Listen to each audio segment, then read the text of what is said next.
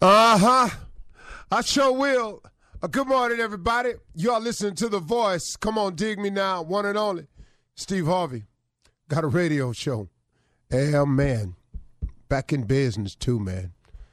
Whew. Man, how good is God? I mean, really, if you think about it, in spite of all that's going down in your life, first of all, it could be worse. But secondly, sometimes you have to remember, and I've just had to have this conversation with myself this morning. That's how I'm fresh on this one right here. When a challenge faces you, or you're going through a difficult moment, or you didn't hit a bump in the road, in the middle of that, if you can manage to be grateful, it would take you a long way. Gratitude is a powerful resource. If you can be grateful in the middle of it, gratitude is a powerful resource. When it's dim for you, and it got a little bumpy on the road, and you ran into some obstacles, and you done ran up into some detour signs, and your journey ain't smooth as it was last week or last year, you got to be grateful for the things that are going right and that have gone right, and for the thing that's wrong right now to get right. Man, can I share that with you? Man, is that a tough one to learn. It is for me. It has been one of my toughest challenges, is to learn how to be grateful, because it's a powerful resource, but how to be grateful in moments of despair when it ain't going right. See, here's a mistake I would make. See, when something go wrong, I want to focus on the wrong so much in an attempt to fix it. But even then, the focus ain't always in to fix it. The focus becomes, man, this is bad. Man, I can't believe this is happening. Why does this keep going down? That doesn't fix anything.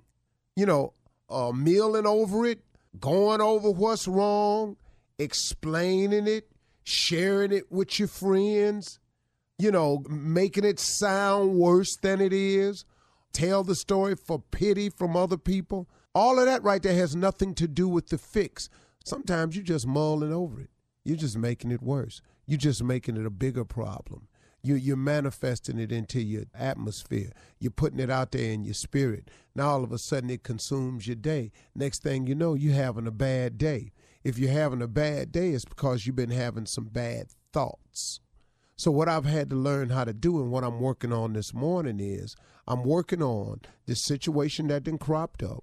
I was going kind of smooth here for a minute, and now I done got real bumpy in the road, you know, and all this here. So what I'm thinking about now, though, is even though I've hit a bump in the road, and even though I done ran into a detour, and even though I've hit this lull, I'm going down into a valley, I ain't up on the peak, can I not still be grateful for all the things that God has given me, for all the things he's done for me, for all the things he's brought me through, and realizing that even this that's happening to me again is going to pass too. He gonna get me through that too. Come on, man.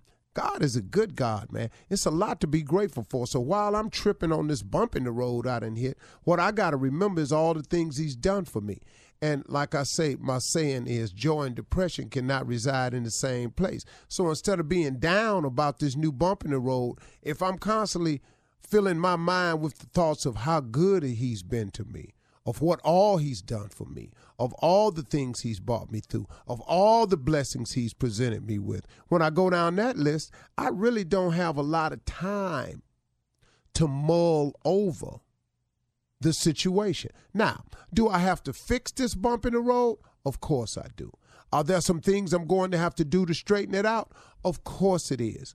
But Steve, just go on and get the business of doing it and straighten it out. What you mulling over and worrying about it for?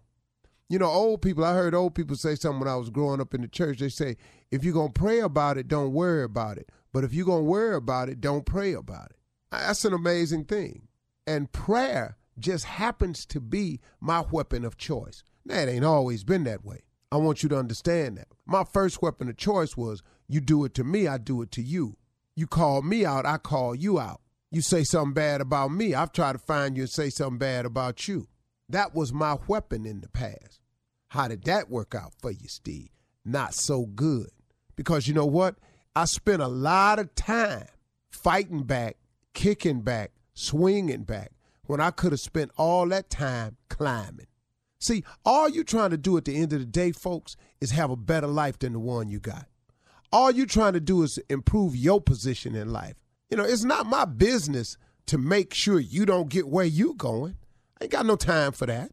It's not my job to assure that you ain't as high as me. I ain't got no time for that. Your real mission and purpose is to have the best life that you can have, to ascend to the highest plateau that you can get to make your family as comfortable as you can, to provide as much as you can for your family, but legally. See, those of us that sitting up here trying to come up with sideways, you can ask a couple million men sitting in prison today how they wish they hadn't have done that. And they'll tell you, oh, man, I wish I never had did it. I knew not to go down there. Something told me not to go down there. Man, if I could change things, I would. But they sitting somewhere doing some time that had they made another decision, they wouldn't have to do. Now, that don't make them throw away people. Nah, man, because everybody make mistakes, and God is in the forgiving business. And some of us have done some things that really broke the law and a whole lot of other things and deserved to do some time, but through the grace of God, we didn't.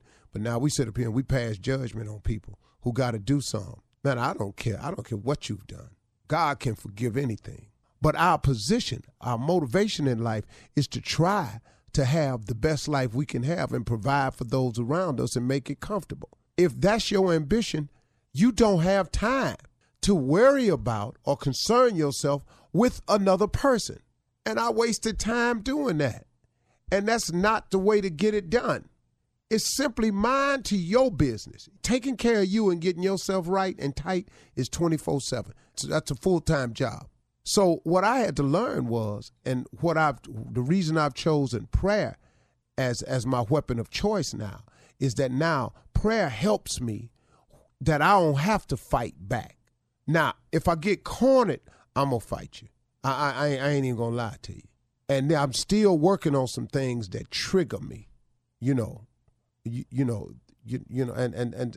so I'm slowly getting better at that. But I've learned that my weapon of choice is prayer now. So when it happens ugly for me, I pray about it. When it get tight and dismal for me, I pray about it. And the thing about prayer, man, is prayer changes things. Yes, it does now. Read about it and try it. That's the deal, okay? Come on. Prayer is a wonderful weapon.